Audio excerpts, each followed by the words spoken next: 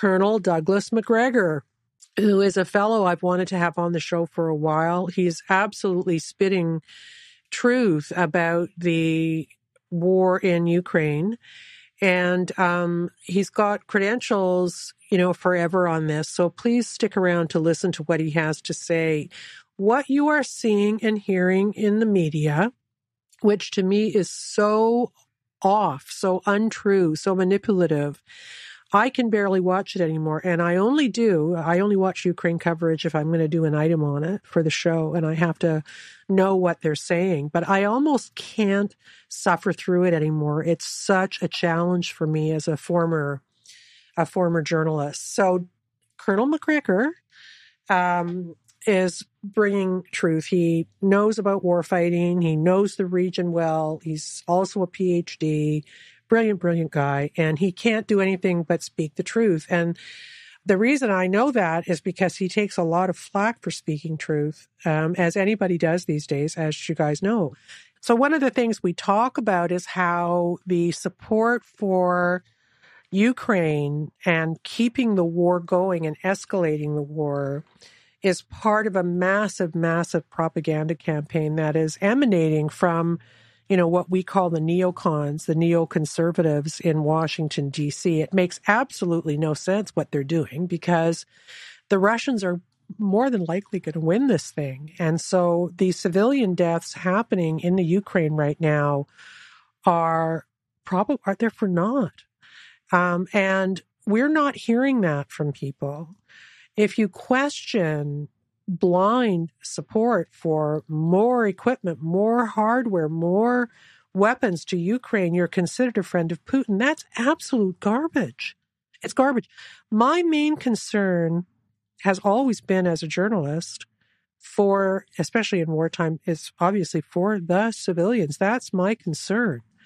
And fighting to the last Ukrainian, which is the phrase that's being kicked about Washington right now, it's wrong. This can be settled. And the idea that if America and other countries, Canada included, just keep sending them more stuff, they're going to win.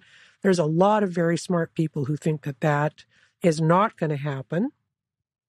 And Colonel Macgregor is one of them. So this is my interview with Colonel Douglas Macgregor. Hi, Colonel Douglas Macgregor. How are you doing? Wonderful. Yeah, we were talking just before we started rolling on this a little bit about how you are a voice of enlightenment in all of this. I mean, whether people agree with what you say or not, you certainly have the bona fides to say it and don't bring any agendas to the argument. But yet the pushback on you has been really, really over the top, hasn't it? Yeah, I guess that comes with the territory these days. There's not much room for political realism in Washington, D.C. They don't like it, do they? No, we have lots of people that are once again doing things that we've done repeatedly on a number of failed interventions and try to posture morally and justify anything that the D.C. community wants to do on the grounds that they are somehow or another in charge of moral superiority and supremacy, and therefore anyone who disagrees with them is inherently immoral. Yeah, there's something really, really wrong.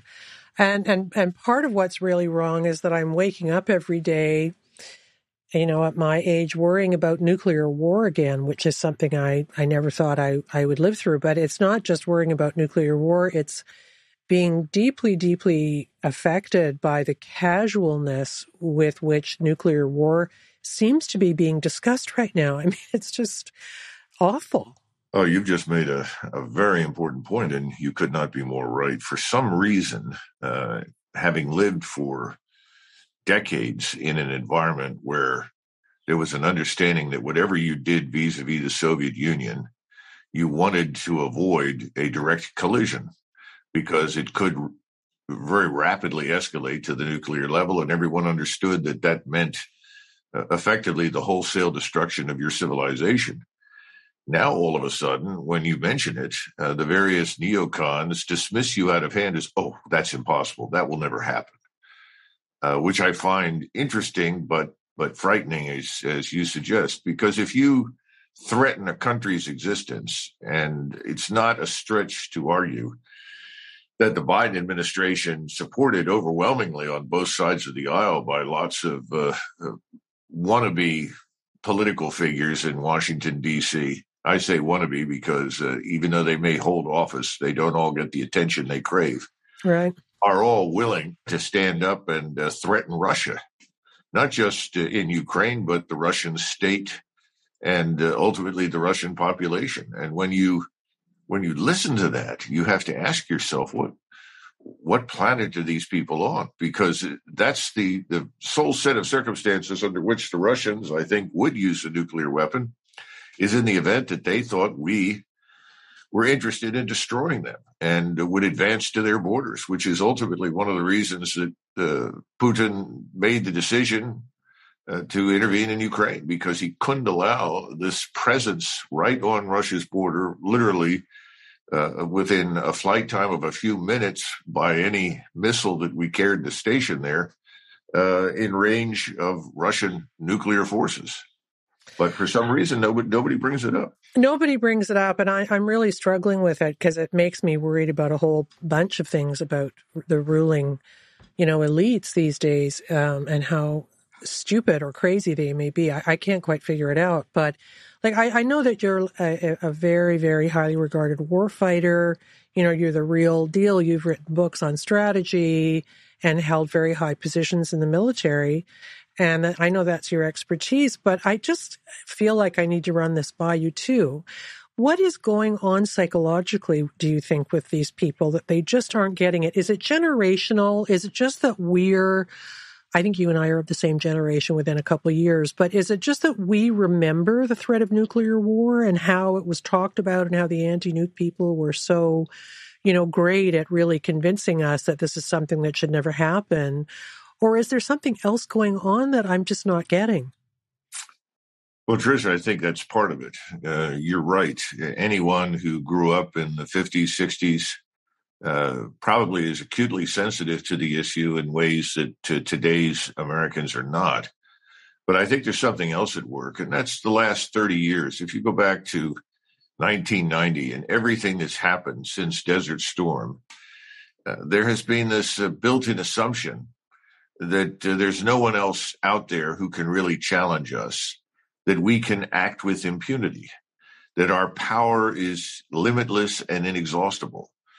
There's literally anything that we want to do, we can do. And we've become very accustomed to bullying people, either by the use of the financial system and our control of SWIFT and these other things, and with the use of American military power. Either you agree with us, you do as we tell you to do, behave as we would like you to behave, or we threaten you. And under the worst conditions, we'll use American military power against you.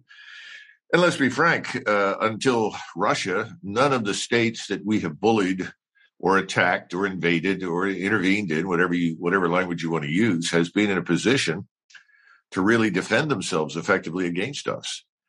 And we've decided that Russia is weak. Well, Russia is certainly far, far weaker as a state than the Soviet Union was. There's no question about that. But I think we've overreached, and we're trying to convince everyone in the world that they have overreached. And the point that I continue to make people is that there's a vast difference between the United States, that is thousands of miles away from this war, and Russia, who is literally fighting on their own doorstep. And that changes the equation, but we don't seem to get it. Well, and I'm just, because I don't really follow the military so much. I mean, I do kind of, I guess, as a generalized reporter interested in knowing things. But I actually thought of this morning. Is the American military, given the situation it's in right now, right as we're speaking, you and I, would they be ready to take on Russia in an actual a conflict between the two countries directly? I think the short answer is no. I think anybody with any degree of understanding inside the Department of Defense would tell you that that's absolutely out of the question. Let me just stop and consider for a minute that we have largely depleted the stocks of these so-called Javelin missiles, as well as a host of other munitions and weapon systems in a very short period of time, simply by supplying the Ukrainians. we are not postured for anything that lasts longer than a few weeks, if that. Well, and so the notion that we are prepared to fight anybody is outrageous. That doesn't even begin to address all the problems with how we're organized to fight and the morale problems that deeply affect the armed forces at the moment. Yeah, that's really interesting you would say that because, obviously the last war was the Iraq War, I guess Iraq and Afghanistan, and the troops fought it because, Afghanistan was directly connected to 9/11, Iraq obviously not so, but the people who fought it was when they went. That's why many of them signed up. Right. How would you guess American troops would feel now if they were dispatched to fight a war for Ukraine against Russia? Like, are they captured by the propaganda in the same way they were around Iraq, or are they smarter now and more suspicious now? I know they don't have a choice, but are they more suspicious now because of the WMD situation that didn't happen? Well, I think it depends on what level you're talking about. What's disappointing to me is that people at the top over the last 30 years have been systematically selected to ensure that whoever ultimately reaches senior rank is a shameless conformist. Right. In other words, someone who's not going to question anything, who's simply going to go along. Yeah. So at the top, I think you've got lots of people who decided it's in their interest. Whatever comes down the road, it doesn't make much difference to them. It's simply in their personal interest. And I don't think they have any real warfighting experience. And what I mean by that is they haven't been in any pitched battles against an enemy that was remotely capable of challenging them. In other words, they've always, as senior officers, operated in an environment where we could dominate anybody with firepower instantly. Yeah. And effectively force our will on them. And they haven't had the experience of an environment in which it could go either way, depending upon what each side did. So that's part of the problem. The second thing is when you get down below the senior officer level, I think the officers that are in the middle, and by that I mean majors, lieutenant colonels, captains, they're much more sober-minded because they're inside the formations. They know the problems that they've got in those units. They know what units are at low end strength. In other words, that may be under strength. They know the true state of training. They know what they can and can't do with the weapon systems. There, I think people are much more sober-minded. I mean, the first question that anybody with any sense would ask is, well, if you send us into Ukraine, how far do you want us to go? And if you start talking about moving 180, 200, 300 miles, which is what that country requires to come to grips with the enemy, they're going to look at you and say, how do we do that? We don't have the infrastructure. We don't have the logistical support structure. How do we maintain command and control?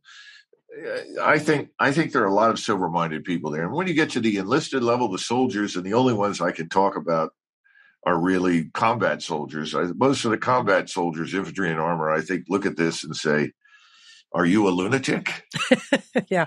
They're probably the most sober-minded people. They're closest to where the fighting is going to happen, and they see this is crazy. Yeah. Well, there's a guy named Seth Moulton who, I'm not sure if he's a senator or a congressman, but one or the other, who I interviewed for my book, and he was kind of running the show for the Marines at the Najaf Cemetery battle, which is an amazing story, actually. Mm-hmm. And he was very circumspect in that discussion. He was just back and kind of traumatized by it. A lot of crazy stuff happened. And he seemed like he'd become this kind of learned, wise person about war. And yet on this issue, I see him on Fox News cheerleading escalation. And I can't even believe it's the same guy. I don't know what happens when people get to DC, but he's not the same guy I spoke to in 2005. Well, that's an interesting observation. I don't know. Everything depends on your personal experience and your perspective. I was fortunate in that while I was on active duty, I was operating at every level, all the way from the bottom to the very top. And so I saw decision-making, how good it was on occasion and how really bad it was on most occasions. and the lack of professional understanding that underpinned decisions that led to not necessarily catastrophe, but bad outcomes. Yeah. I just think it depends on, your view of Russia. And clearly we have a lot of people that don't seem to understand that Russia today is not the Soviet Union. There is the Communist Party of the Soviet Union is not in control. There is no KGB force as it once existed. The KGB and its predecessor, the NKVD, had massive numbers of troops whose principal job was to compel everyone to fight who didn't want to, including executing large numbers of people. I mean, during the Second World War, the NKVD executed 1 million Soviet soldiers who refused to fight for communism. Wow. So that's not what we're dealing with. We're dealing with a Russian national state. Its economy is probably 12th or 13th in the world. It's behind the Republic of South Korea that has 49 million people versus Russia that's got a little over 140 million. And Russia is not a robust, aggressive military power as it once was. I mean, if you look at the army, the Russian army is doing about all that it can really do. The notion that they could attack NATO is laughable. So I find it odd, but I guess part of it is the sort of knee-jerk reaction that it's Russia, Russia is bad, Russia must be defeated kind of thing, which I think is what Steve Cohen was getting at on many occasions, don't you? Oh, I absolutely do. I mean, I saw a miraculous moment. I've actually played it on the show a couple of times when he was on with Max Boot, probably on Tucker. And Max Boot accused him of some terrible thing, and Stephen rose up. He's got that really lovely kind of intellectual dignity and said, "What was it you just said?" I think Boot accused him of being a Putin puppet or some dumb thing. And he just kind of rose up and exposed Boot for the absolute buffoon he is. I mean, that he ever, I never understood how he ended up in the Trump administration, but not the Trump administration. Who was the very, very hawkish person who ended up in the Trump administration? Nobody could, Bolton, right? Yes. Yeah. But anyway, yeah, Stephen Cohen was he was a very brave and insightful guy who I think he predicted that this was going to happen. And the thing he wrote just like a year before he died, I think the book he wrote said that war with Russia was coming.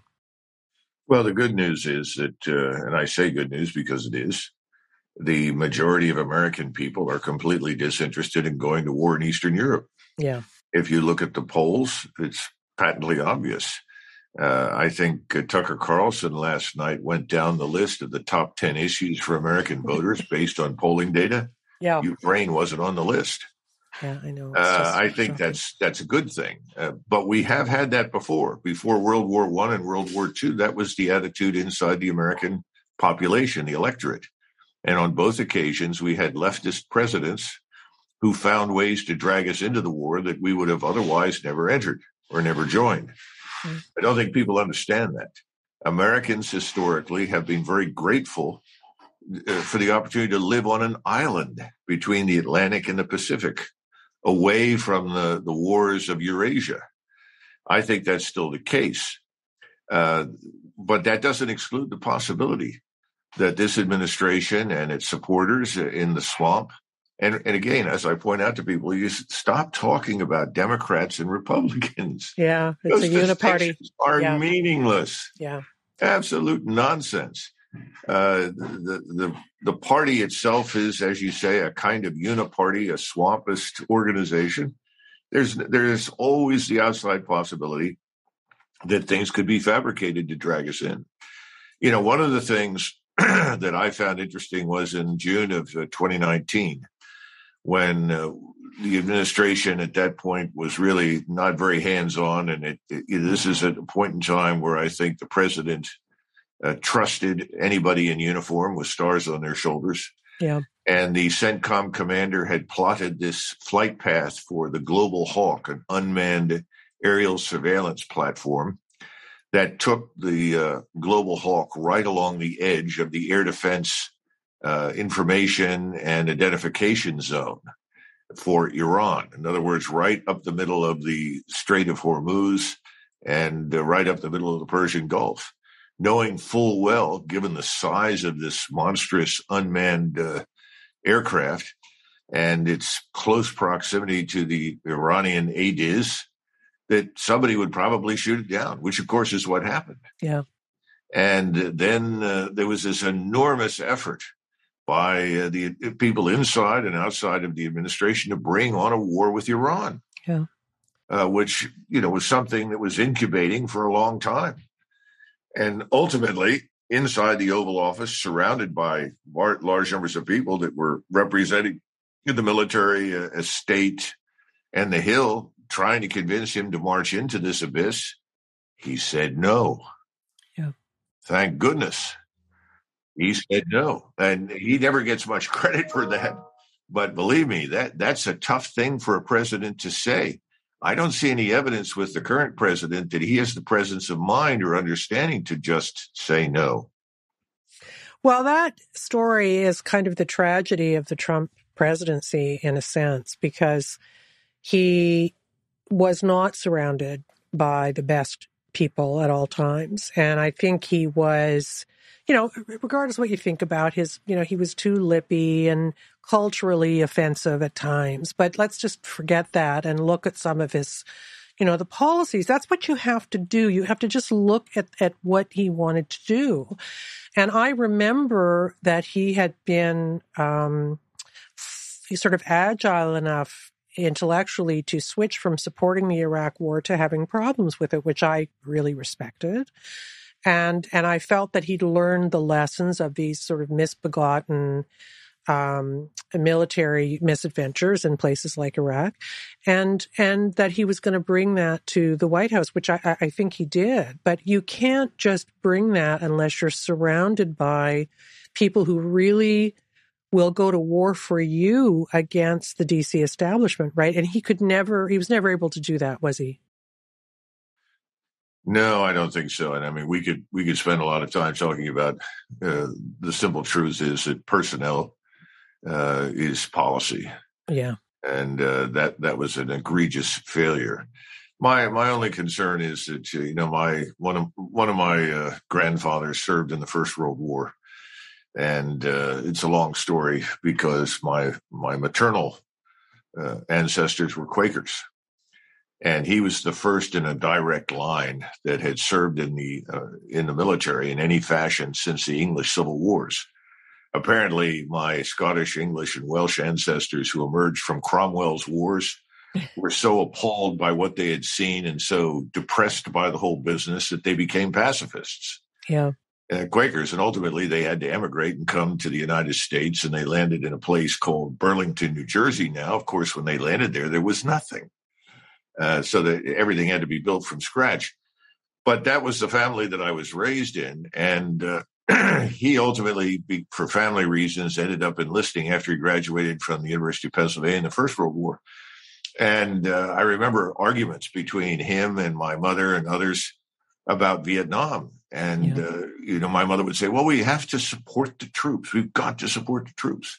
He would become enraged and he would say, if you support the troops, bring them home, get them out.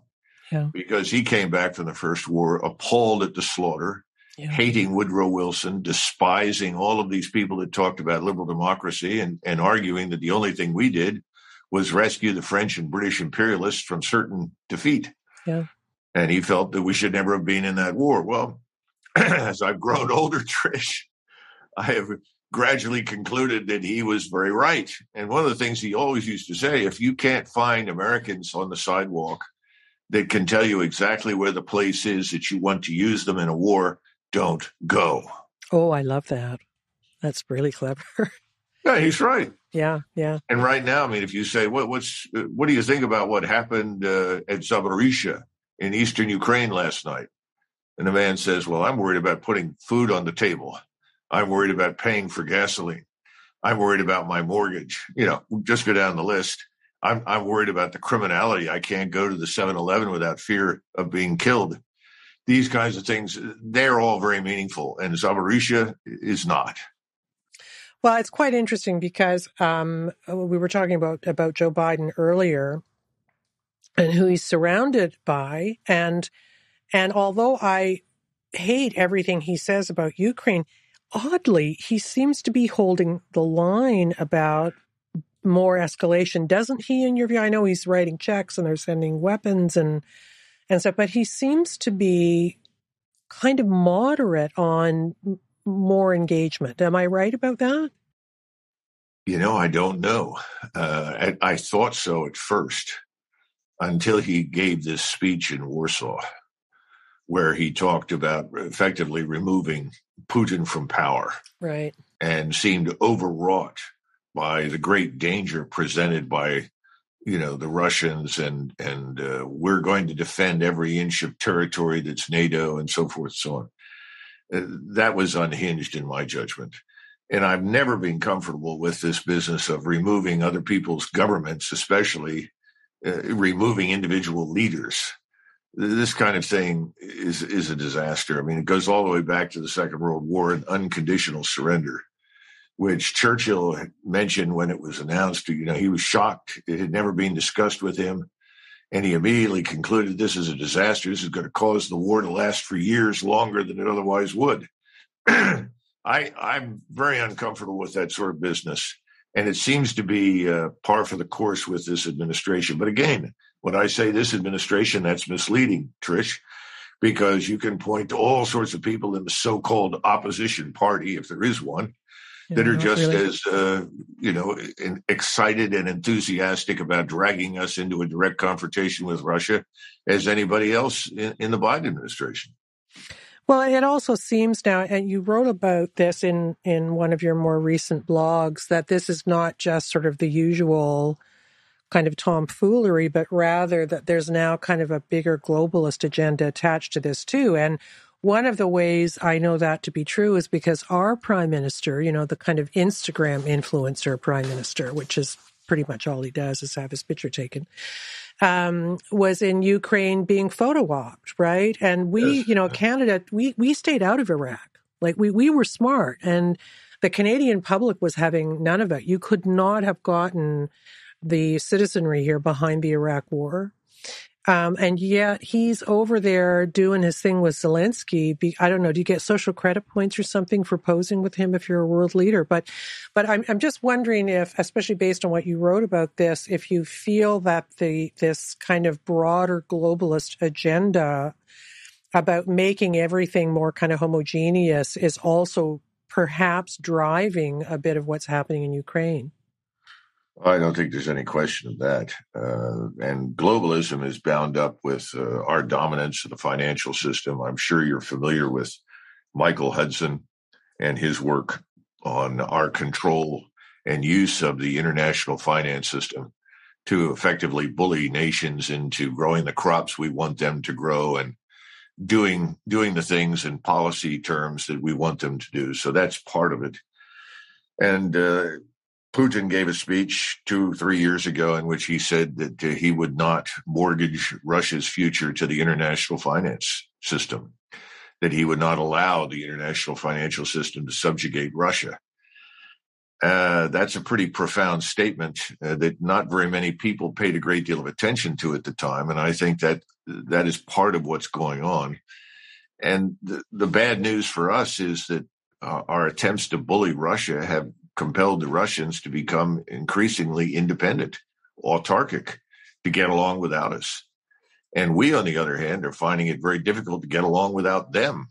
And I'm talking about Western Europe and the United States in a whole range of areas, metals, minerals, agriculture, not just oil and natural gas.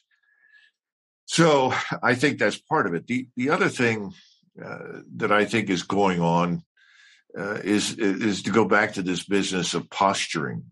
I think there is something morally corrupt about asking tens of thousands of people to die in a proxy war for your interests, which is what we're doing with the Ukrainians. It's really no longer about Ukraine. If it were just about Ukraine, I think the war would have ended some time ago. Because if you're a political realist in international relations and a war breaks out in Ukraine, a region of the world where too many wars have happened and too many millions of lives have been squandered, and you realize that this is immediately on Russia's border, a sane person would have said, wait a minute, we need to arrange a ceasefire.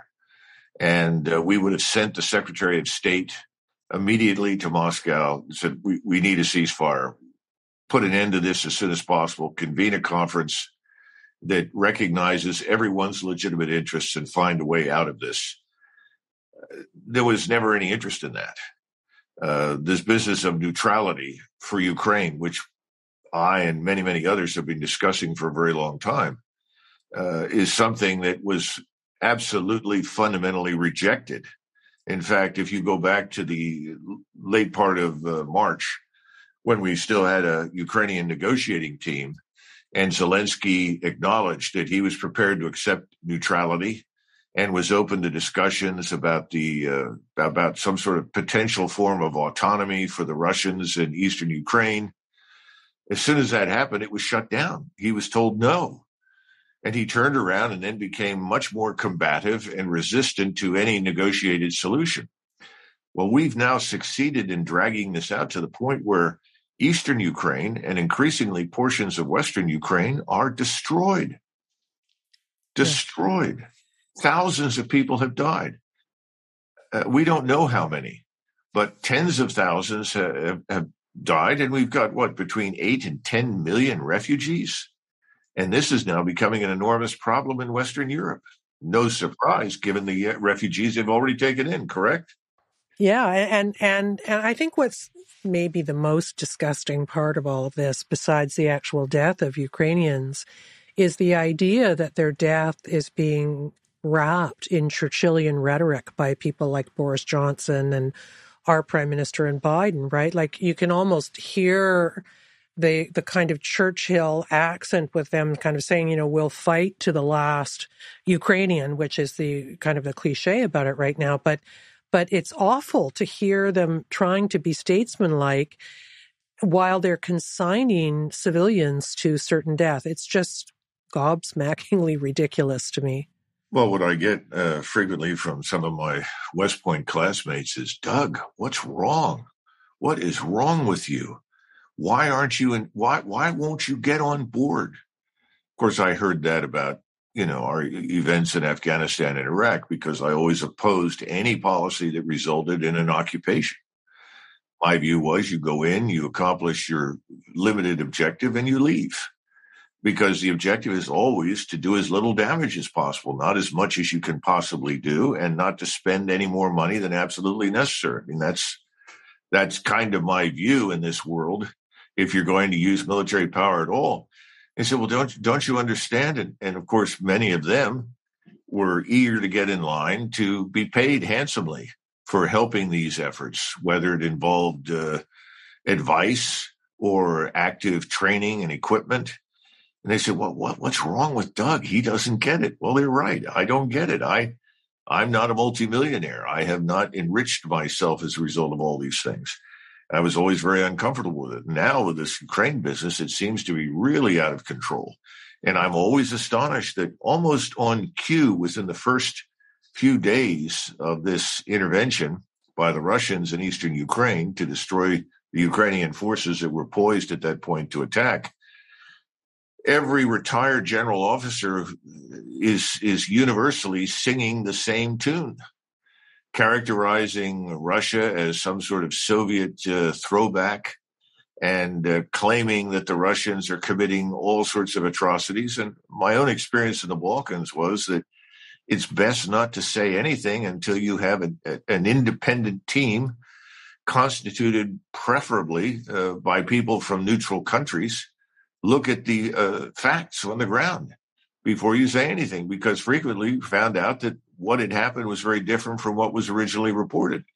And Trish, journalists do write the first chapter of any history of anything anywhere. And journalists are not terribly concerned about the accuracy of what they write because too many of them are ideologically engaged in supporting the outcome for one side or the other. Well, or if not that, I think what you just said is true, but also just there's not a lot of oxygen for reporters who want to report against the narrative, right? You don't work, you're accused of terrible things. I mean, any reporter, look what they've done to Seymour Hersh, for goodness sakes. I mean, any reporter who actually tries to bring truth to a debate or a situation like this is, as has happened to you as a military person, attacked in a very, very ad hominem, nearly career-ending way. So there's a lot of reporters kind of going along to get along. And I also think there's a lot of reporters who aren't very bright, right? Like, let's talk about, no, it's true. Well, Trish, that's what I usually say about the generals. Yeah, no, it's true. Like, I'm not seeing any big stars these days, in the world of reporting. But I want to talk about just some basics about who's winning and who's losing. But you brought up, the atrocities. And I did want to talk to you about Bucha just for a minute, because I did quite a lot of reading about it. When I heard it, my sort of BS detector was like, oh, well, that's just like way too perfect for the propaganda campaign. Is that true? But you don't want to dismiss it. If it is true, there was a lot of suffering and people should be obviously punished for it. But I read a piece by a guy named Jason Michael McCann, who did a kind of a timeline of when the Russians left and when the mayor kind of did his first Facebook address and was not responding at all, like there were dead bodies in the streets. He was really happy. That was 3 days later, it seems. And that the Russians were gone, but some Ukrainian forces had come in. There's also an allegation in this piece that they were maybe under instructions to clean up if there were pockets of people supporting the Russians. So that's one theory. I don't know that it's true, but I'm really uncomfortable with the story of Bucha. I'm wondering where you sit on that. Well, the first point is that I don't know. I only know what's being reported in the press. And again, the question that we learned to ask in the Balkans about these things was, first and foremost, qui bono? Who benefits? Right. Where is the benefit to the Russians associated with such an act? How does this help them? How does this improve their position? I don't see that it does. So then you go to point number 2. Well, this is just an out-of-control unit of criminals. I'm suspicious of that, because normally you don't see those kinds of events happen in the opening year of a war. Those kinds of things tend to happen after people have been engaged over a long period of time, and individuals are tired. They have not been brought out and properly rested. Or they have been attacked and reduced in strength dramatically, and they lose cohesion and discipline breaks down. I don't see any of those things applying at this point. So I am suspicious. But again, Trish, that if you raise these issues and say, I'm unpersuaded by what I've seen, well, you're an agent for Putin. Yeah. Or you don't care about No, it is absurd. Or you don't care about the deaths of these people. And of course, we care very much about the deaths. Yes.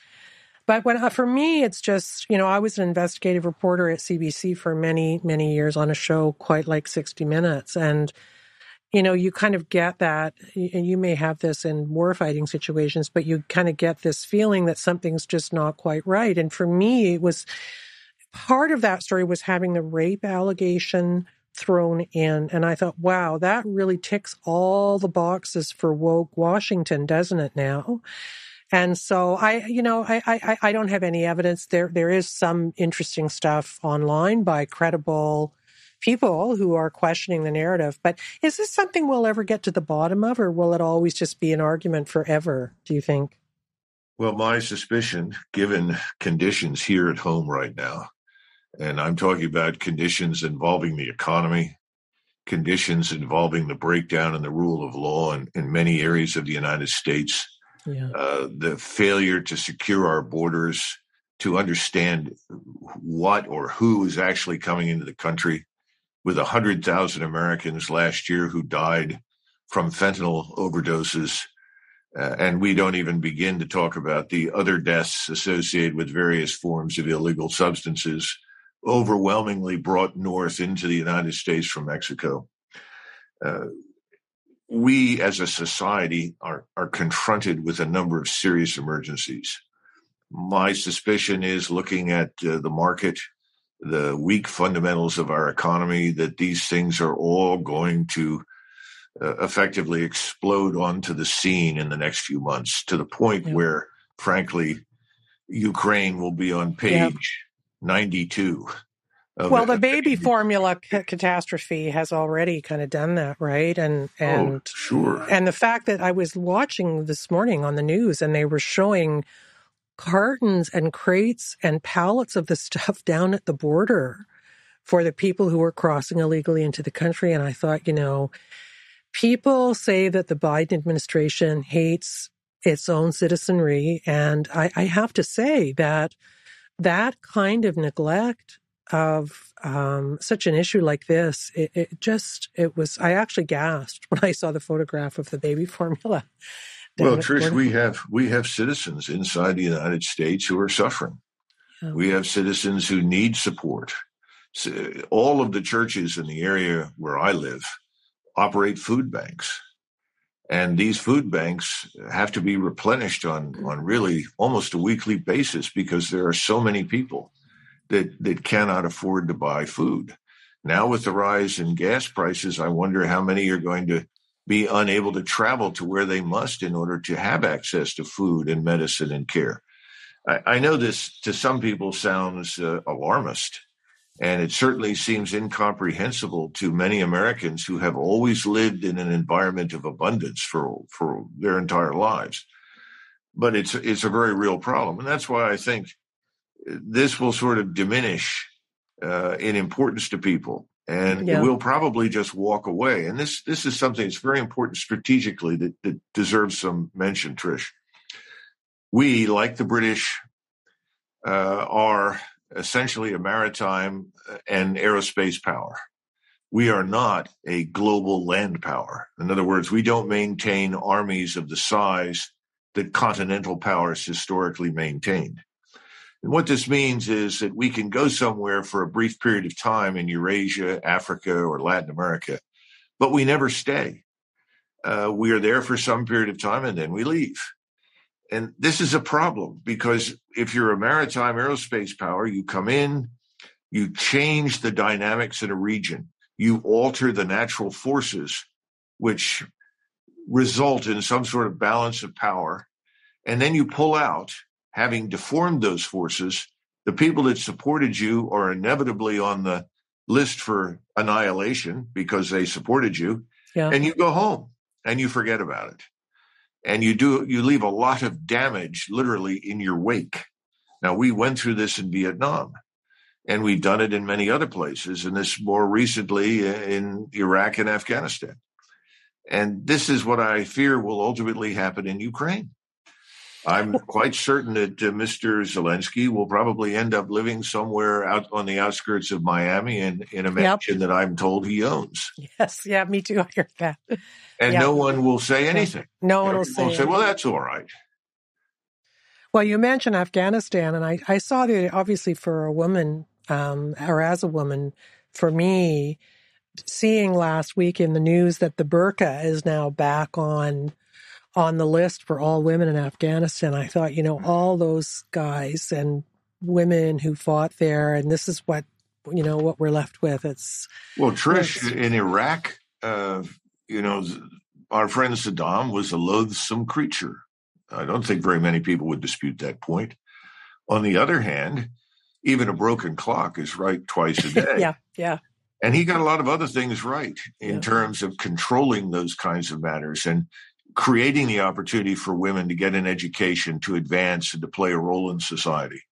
I was just distressed on a scale that you can't imagine when I saw that Islam had been enshrined in the new Iraqi constitution that people from DOD and state had put together.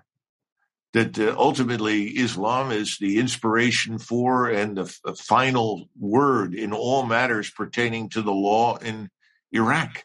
Yeah, these things never end well for women, do they? That's the issue, Trish. Is that why we went? Yeah. I mean, that's incredible. We could have put in any number of people to replace Saddam and his family, and then essentially said, look, we're going south of the Euphrates. If you need any help from us, let us know. But what we really want you to do is to do business with us and get out of this business of threatening your neighbors. And as long as you do that, we'll do business with you. If we had done that, not only would we probably have saved 1 million lives, but imagine how much better the situation in that country would have been for the people that lived there. Yeah, what a shocking failure that was. I could talk to you for all day about the Coalition Provisional Authority and stuff like that, like the Green Zone. Remember all that? Yeah. Anyway, I want to get into some of the more granular stuff about Ukraine because it's hard to find it anywhere else. So I'll just kind of do like a lightning round. Who's winning? The Russians. And the Russians have been dominating the situation strategically and operationally almost from the beginning, despite obvious problems and difficulties that they had at the outset. And I think that truth is becoming harder and harder to suppress. Now, when we say winning, we're talking about what happens when the Russians and the Ukrainian forces encounter each other. In all but very few cases, the Russians crush the Ukrainians. When you're in a position to dominate your enemy, you don't withdraw into cities and create mini fortresses, stock them with ammunition, food, and supplies, and hope that you can outlast the people that are on the outside. That's not a prescription for victory. Napoleon said, the enemy who stays within his fortifications is beaten. Well, the Ukrainians have been staying in their fortifications almost from the beginning. So the answer to the question is militarily, operationally, and strategically, the Russians. And so they now have, I pulled up my little map here. They now pretty much have all of that Donbass area that they wanted and Crimea. But that's kind of, that didn't happen as quickly as one would have expected. Why do you think they didn't just kind of come in and grab it in a very, very aggressive way? I mean, they seemed at the beginning of this to be pussyfooting a bit, didn't they? Well, Trish, I was in for a lot of criticism when I was interviewed very early in the morning. I don't know what you're like, but I'm a night person. I'm not an early morning person. And this was at 8 o'clock in the morning, and I was talking to someone on Fox Business. And he asked the question somewhat like you. And I said, well, I think they were too gentle at the beginning. And the word I was looking for was not gentle, it was restrained. Yeah. I think that there are two things that happened. First of all, the Russians forgot what they were dealing with. The majority of the Russians who live in eastern Ukraine, and that's where the Russians are now, they were very suspicious of the Russian intervention because the Russians from the very beginning had said, we are coming in to eliminate the Ukrainian threat. And we basically want the following three things. We want neutrality for Ukraine. We want the Donbass and Luhansk republics to have autonomy or independence within Ukraine and rights for Russian-speaking or culturally Russian citizens. And we want recognition of Russia's legitimate claim to Crimea. Those were the basic objectives. We are not coming to seize territory, and we are not staying. Well, that was a mistake, Trish, because if you're a Russian in eastern Ukraine, first of all, you're a second-class citizen and have been for certainly since 2014, some would say earlier. And you see the Russian army is coming in, but they've made it very clear they're not staying. So then you say, well, I'm not going to help these people. I'm not going to work with these people because if they're leaving and I do anything, the Ukrainian secret police will show up after they're gone and put a bullet through my head and kill all of my family. So tens of thousands, if not 1 million people easily that would have actively supported and cooperated did not because they didn't want to end up dead in the long run. So that was the first mistake. The second, I think you can argue that, yes, they should have come in on more defined axes, and they probably should have concentrated forces in a few key areas sooner. But I don't think that was their objective. I think they really thought that once they moved in and isolated these Ukrainian forces, that Kiev would negotiate. And they had some evidence to believe that in the first 3 weeks. And then, of course, it became clear that they were not really fighting the Ukrainian government or compelling the Ukrainian government to do anything. They were up against us. And of course, by that time, it was too late. They had gone in under a false set of assumptions. They had to change their assumptions. And what you see now is the result of those modifications and changes. Do you think Zelensky would have behaved differently or been more compliant if this narrative of the heroic Ukrainian people against the forces of Hitlerian darkness from Russia had not taken place? Do you think? I don't really know anything about him. I sort of see him. He clearly loves the limelight and has adapted to this role that he knows America wants him to play. But do based on what you know about him, do you think if we had not had this massive propaganda campaign that he would have gone to the table and said, yeah, you can have that, and I'm not going to push for NATO status, which I think he actually said I read in Agence France Presse, I swear I read this, that and it didn't get a lot of publicity, but that he said several weeks ago he was cool with some kind of arrangement around the eastern part of the country, and that NATO was not a necessity for him anymore. And then that just went away. Like people just stopped. What happened there? I think Washington, with its trusty ally in London, said no. You will fight until we tell you to stop. And I really think that to fully answer the question about Zelensky, you've got to ask the question: how does a comedian / drag queen come from anonymity out of nowhere to become what he is? Well, obviously, he has the backing of this man, Kolomoisky, who is a very strange character, this oligarch, the man who is funding all of these bizarre Nazi-style formations. And as I tell people all the time, we really need to stop using these terms, Nazi and communist, because nothing happening today has anything to do with that. But unfortunately, we have a lot of people today who look back on the past, don't understand what really did happen. Yeah. And they sort of usurp control of these symbols, which is what I think has happened. And the symbols become a justification for hate and murder and so forth. But, what's the story on this man? I think you've got it right. I watched it very carefully. It was clear to me that he was receptive to neutrality and to what you just described in eastern Ukraine. The outlying question was this business of Crimea.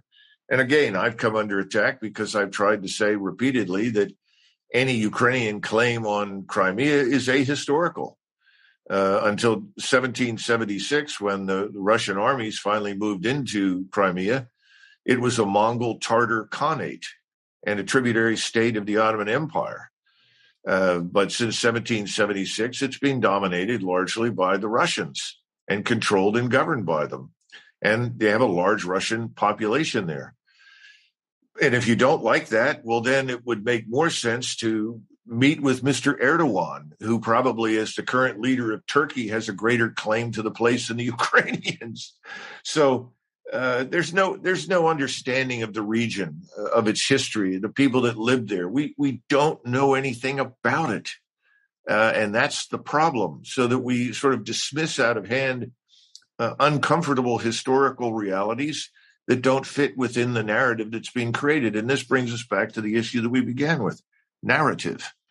We've created a narrative, and anyone who challenges the narrative is the enemy, is the traitor, is evil, is bad, like the people that he is theoretically defending. I'm not defending the Russians. I'm simply saying I'm an American. I'm not involved in this. I don't want to be involved in this, but I know how explosive the region is. Therefore, as an American, I have an interest in bringing this conflict to an end on the best terms that we can get for both sides, in the hopes of avoiding any future conflict in the region. That's it. That's all that we as Americans should be interested in. I would think that Canadians would feel similarly. But we have no interest in going into this fight or in keeping it going in perpetuity. And I think NATO is going to be torn apart, largely because we don't want to stop. And the Germans aren't going to go along with it. I can tell you that. This Annalena Baerbock, who is the German foreign minister, she's attracted a lot of attention. She's a little crusader who wants to right all the wrongs in the world and has decided to become part of the Russian hate club. And she was speaking a couple of days ago, I think it was in Wuppertal in northwest Germany. She was pelted with eggs, and the population kept calling her warmonger. Wow. Get out of here. Of course, there's no interest in going to war in Ukraine under any circumstances by virtually anybody in NATO, with the possible exception of the Poles. And we know from the latest polling data, 60% of the Poles have said they don't support a conflict with Russia. So it's back to your other question at the beginning. We have governments that are pushing for things that the electorates don't really want and don't really support. And that aren't the humane answer, right? The only thing that matters is how do we end it? What's the outcome? And the fact that legacy media is not focused on that and is allowing people, both here and in the States too, to be carried away with this idea of a romantic fight against this terrible person, no matter how many lives it takes, it's one of the biggest abdications of moral responsibility, I think, in the history. I have never seen a propaganda campaign like this, and I've seen many. This one is just like a fire hose. Trish, you're right. I must say that this is astonishing to me. And I remember in 2003, the tremendous press offensive that went on. You'll recall Condoleezza Rice talking about a mushroom cloud over Washington. Yeah. And I thought that was over the top and crazy. But compared with that, this is truly being infinitely worse. Because it's kind of interesting, they're doing the same thing that they did with some of the COVID public health policies, that if you don't go along with this, you're a bad person.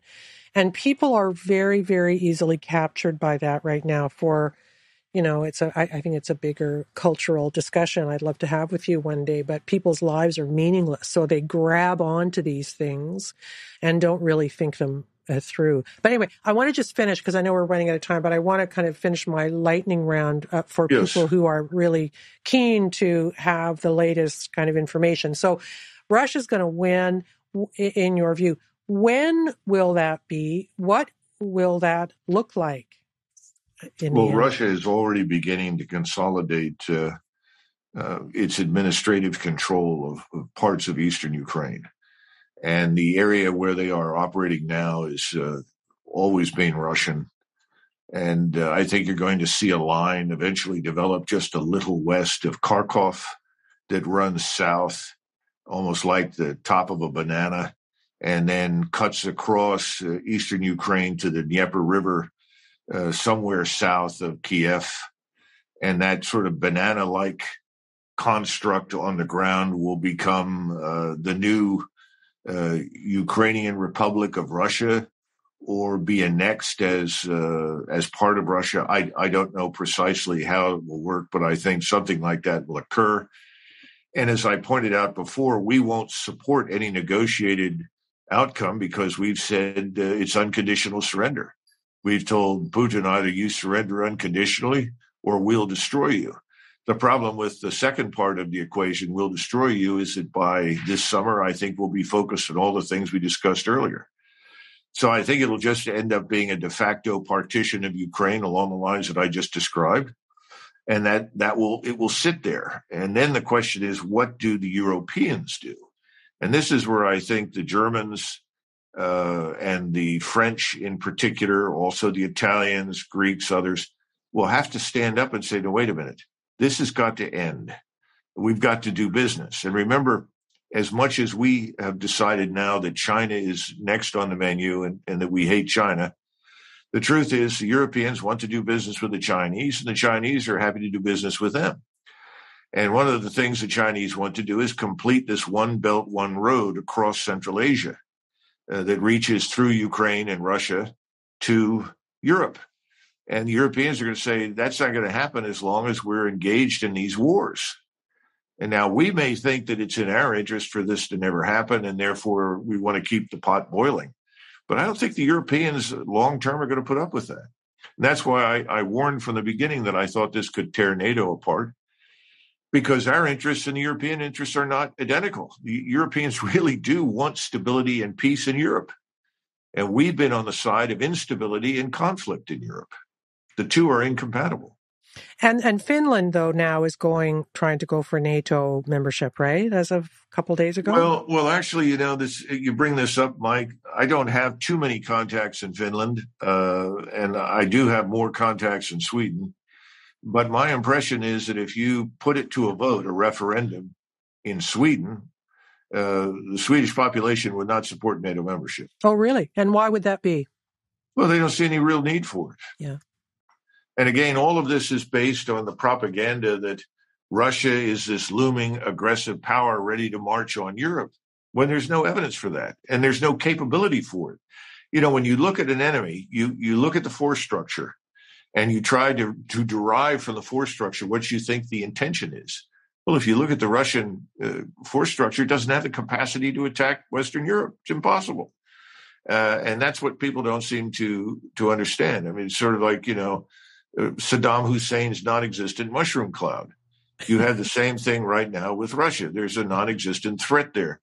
And they say, well, if we don't destroy them now, eventually they'll come back and they'll do more. Well, Russia has taken 30 years to sort of fall apart, crash, and gradually recover. I don't see a great deal changing in the short term. But there is one thing that's worth keeping in mind, Trish. I do want to say this before you go. People have decided to demonize Vladimir Putin. I don't know the man. I've never met him. But I know a little bit about the people in line to replace him who could. And Vladimir Putin is a rare bird because he's actually been, from the very beginning, very pro-Western. And he understands the West. He lived outside of Russia, outside of the Soviet Union. And he's a Renaissance man compared to anyone standing in line to replace him. Yikes. Well, the total cognitive dissonance created by their position is that on one hand, they say, Putin's crazy. And then on the other hand, they say, but we know he won't use nuclear weapons. And I'm like, well, how do you kind of measure those two things? How do you square that? That just makes no sense. No, listen, you're right. And I also will say that I totally blame Hillary Clinton for this, because I blame her for everything in the foreign policy sphere. But I was reading about her over the last couple of days in anticipation of speaking to you. And, she was gunning for this after the reset button, stupidity failed. She really started on a campaign of wanting to engage militarily with Russia. There's a piece in Foreign Policy magazine where she was calling for a no-fly zone over Syria and various things and of course she did the Russia hoax and the, Putin's puppet, all that kind of stuff. She more than any other living person, in my view, is responsible for where we are. Well, Trish, you may well be right. I really haven't studied her in particular, and that may be accurate. One of the things that I would say, though, is this, certainly if you go back to the early 60s when the Vietnam debacle got off the ground, we had Harold Macmillan in London, and there was a great effort undertaken in Washington to drag the British into Vietnam. And he said no. And I've forgotten the name of the prime minister who preceded Trudeau at the time in Canada, but the Canadians said no as well. Yeah, we didn't go. And frankly, I always thought that London and Ottawa were useful counterbalances to Looney Tunes in Washington. Yeah. That you could turn to the British and the Canadians and say, we're thinking about doing X, and that someone up there in Ottawa or someone in London would say, well, that's all very well and good, but I think you've lost your mind, and these are the reasons why you shouldn't do it. Yeah. That doesn't exist now. No, it doesn't. We don't have anybody we can turn to. No, I know. And you know what I blame for that? I blame globalism for that, right? Like the loyalty is no longer to a cultural identity, especially in Canada. I'm doing a show next week with an immigrant who's sorry she came here because it's not the Canada she thought she was coming to, right? And I do think that the globalist agenda has nullified the idea that foreign policy decisions are based on what the public might support or not support based on our national identity, right? I just don't think they care what we think anymore. Well, I think that's probably true. One last point on Canada. I was taken as a young man to Expo 67 in Montreal. And the principal reason I was taken up there was to see the massed pipes and drums of the Canadian Armed Forces. And there were tears in my grandparents' eyes because they said, we want you to see the great Canadian Army before it's destroyed. And of course, they were heartbroken that the Union Jack was removed from the Canadian flag because they thought that was an important distinction that separated Canadians from Americans. And they tended to view Canada, once again, much as I have historically viewed it, along with London, as a sort of voice of reason that would stand up and sort of help us navigate the troubled waters of being a superpower. I don't think that kind of, I just don't think our prime minister thinks that way anymore. And I actually have it on good authority because I interviewed his brother. And he said that he loves being part of the G7. He really digs the motorcades. He wants to be part of that. No, seriously, he was a drama teacher, right? Like he's not the deepest. He's not the deepest guy, right? So that's the pull of this. That it's more about, I feel sometimes, his relationships with other world leaders and with the kind of WEF crowd than it is, with us. That's my sense of it. So that's kind of sad. Everybody wants to go to the Davos conference in Switzerland, right? Yeah, I'm becoming a one-issue voter on that, actually. I think that anybody who's doing that is not worthy of my vote. I'm sick of it all. I'm really sick of it, as I'm sure you people are too down there. Well, it's possible to be a good American and a good Canadian or a good British citizen and still support global stability, peace, and prosperity. The notion that you have to shed your national identity in order to be someone who supports global peace, stability, and prosperity is nonsense. In fact, the opposite seems to be the case. Yeah, absolutely true. Listen, I am so happy to have had you on. I know that our listeners will be thrilled because, as you know, we're not getting anything even remotely honestly analytical or truth-telling about this conflict. There's days when I can't even turn it on because I get so upset. So I know that this will be very therapeutic for our listeners who are dedicated to the idea of critical thinking and who know very, very well how badly legacy media is performing right now. So you're a breath of fresh air, Colonel, and I thank you for doing this. Thanks, Trish. God bless Canada. Give everyone my best. I will. Thank you so much. Have a good day. Goodbye.